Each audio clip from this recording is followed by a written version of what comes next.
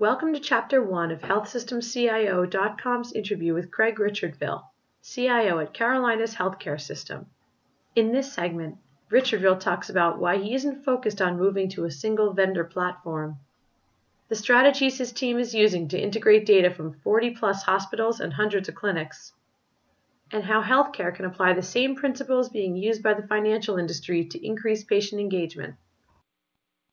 HealthSystemCIO.com podcasts are sponsored by Imprivata, the healthcare IT security company ranked #1 by KLAS for secure messaging and single sign-on. For more information, visit their website at imprivata.com. So we're a multiple hospital healthcare system based out of Charlotte, North Carolina. We have approaching about 40 hospitals that are part of the CHS family, and several thousand employed providers as part of it, a little over 1,100 physical locations, and we do about nearly 12 million encounters a year. And are you primarily in North Carolina, just covering a large We're portion of in the North state? Carolina, South Carolina, and slowly starting to move into the contingent states around the Carolinas. Okay. All right. And you've been with the organization since 1997? Yeah, I've been here for 19 years. Long time. Okay. How long have you been in the CIO role? For 9 years. Okay. And the organization just got a new CEO, correct? Yeah, we hired a new CEO. His name is Gene Woods, and he plans on coming in toward the end of the second quarter. Okay. In terms of moving forward. So. Okay. And have you had a chance to speak with him? Yeah, we've had some very light conversations. Seems to be a extremely bright, intelligent, competitive person, building relationships, very collaborative. It's going to be I think it's going to be a very nice transition as we look to what the future of healthcare is. Okay. So now talking about the EHR environment, starting on the hospital side, are you on one provider at this point, or how is that structured? Well, within our total enterprise, we have Cerner in some of our system. I have Epic in other parts of our system. I have McKesson in other parts, and I have one facility actually that has CPSI. So primarily we have Cerner, Epic, and McKesson. Okay. So the big question is there an intention to be on one at some point, or is that not necessarily going to best serve the organization?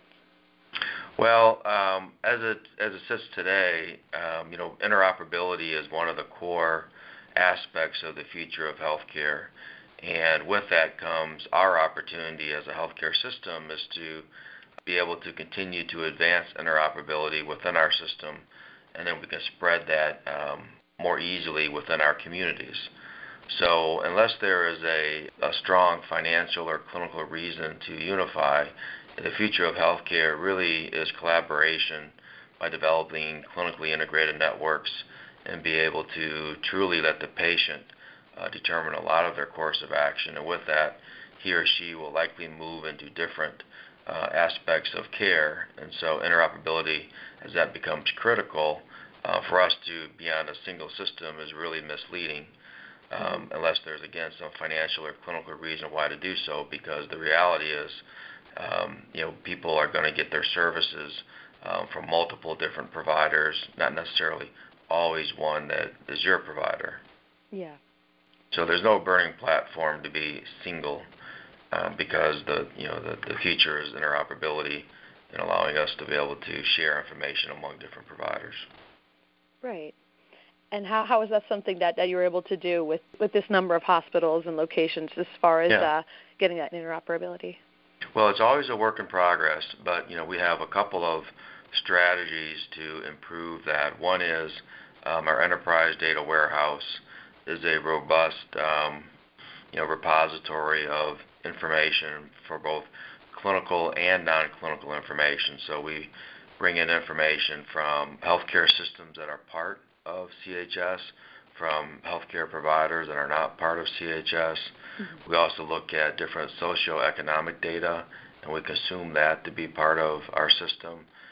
Including with that would be financial information from like Experian, for example. We bring that into our portfolio, and we also recently have added patient-generated data, which I think is extremely important and truly a differentiator today. So the information that's generated by the patient, whether he or she is at home or at work or in certain travels, if he or she is generating that information, we bring that information in as well. So the information that we're building in our warehouse is truly not necessarily for a patient, because that would be only for those that are maybe seeking care, but it's more person-centric.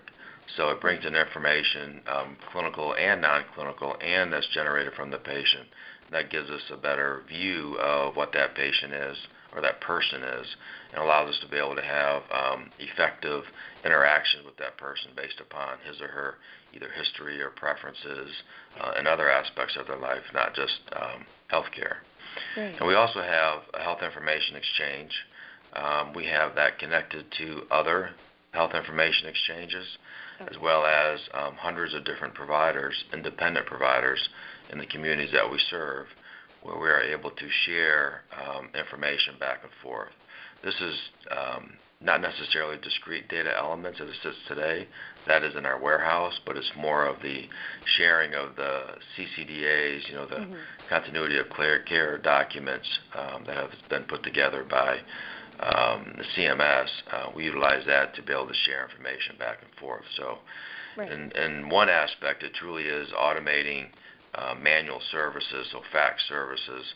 They used to be able to, people would fax, health records back and forth in between providers in a very untimely and probably controlled manner or less controlled. This allows us to be able to quickly and easily have access to somebody's medical record, outside of our healthcare system. So we have that as being another component. And then thirdly is our patient engagement piece. So the patient engagement that we have actually consumes data from multiple different information systems, and it presents that then in a very clean, unified way to our patients. So I pull information out of McKesson, I pull information out of GE, I pull information out of Cerner, I pull information out of the Get Well Network, out of Epic, and I'm able to present that information to the patients in a very unified, holistic way.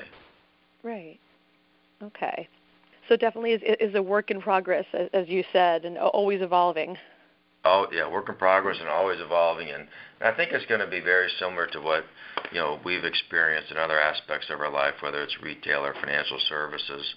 And if I wanted to make an analogy with financial services and all the things that what they have been able to do to take your investments from different investment institutions, financial institutions, and bring that information together. So if you look at a mint.com or some other tool similar to that, many banks offer that as well, you're able to see your investments all together, even though they're invested in different institutions. And what we're looking at as part of our vision and building is that as a patient, I'm able to see all my health information together, even though it may have been, consumed or created at multiple institutions, healthcare institutions.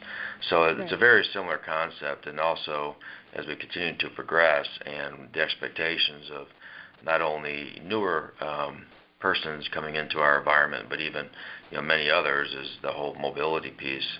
That kind of ties into virtual care as well. So as all your financial transactions, many of those you can make with your phone today versus physically entering.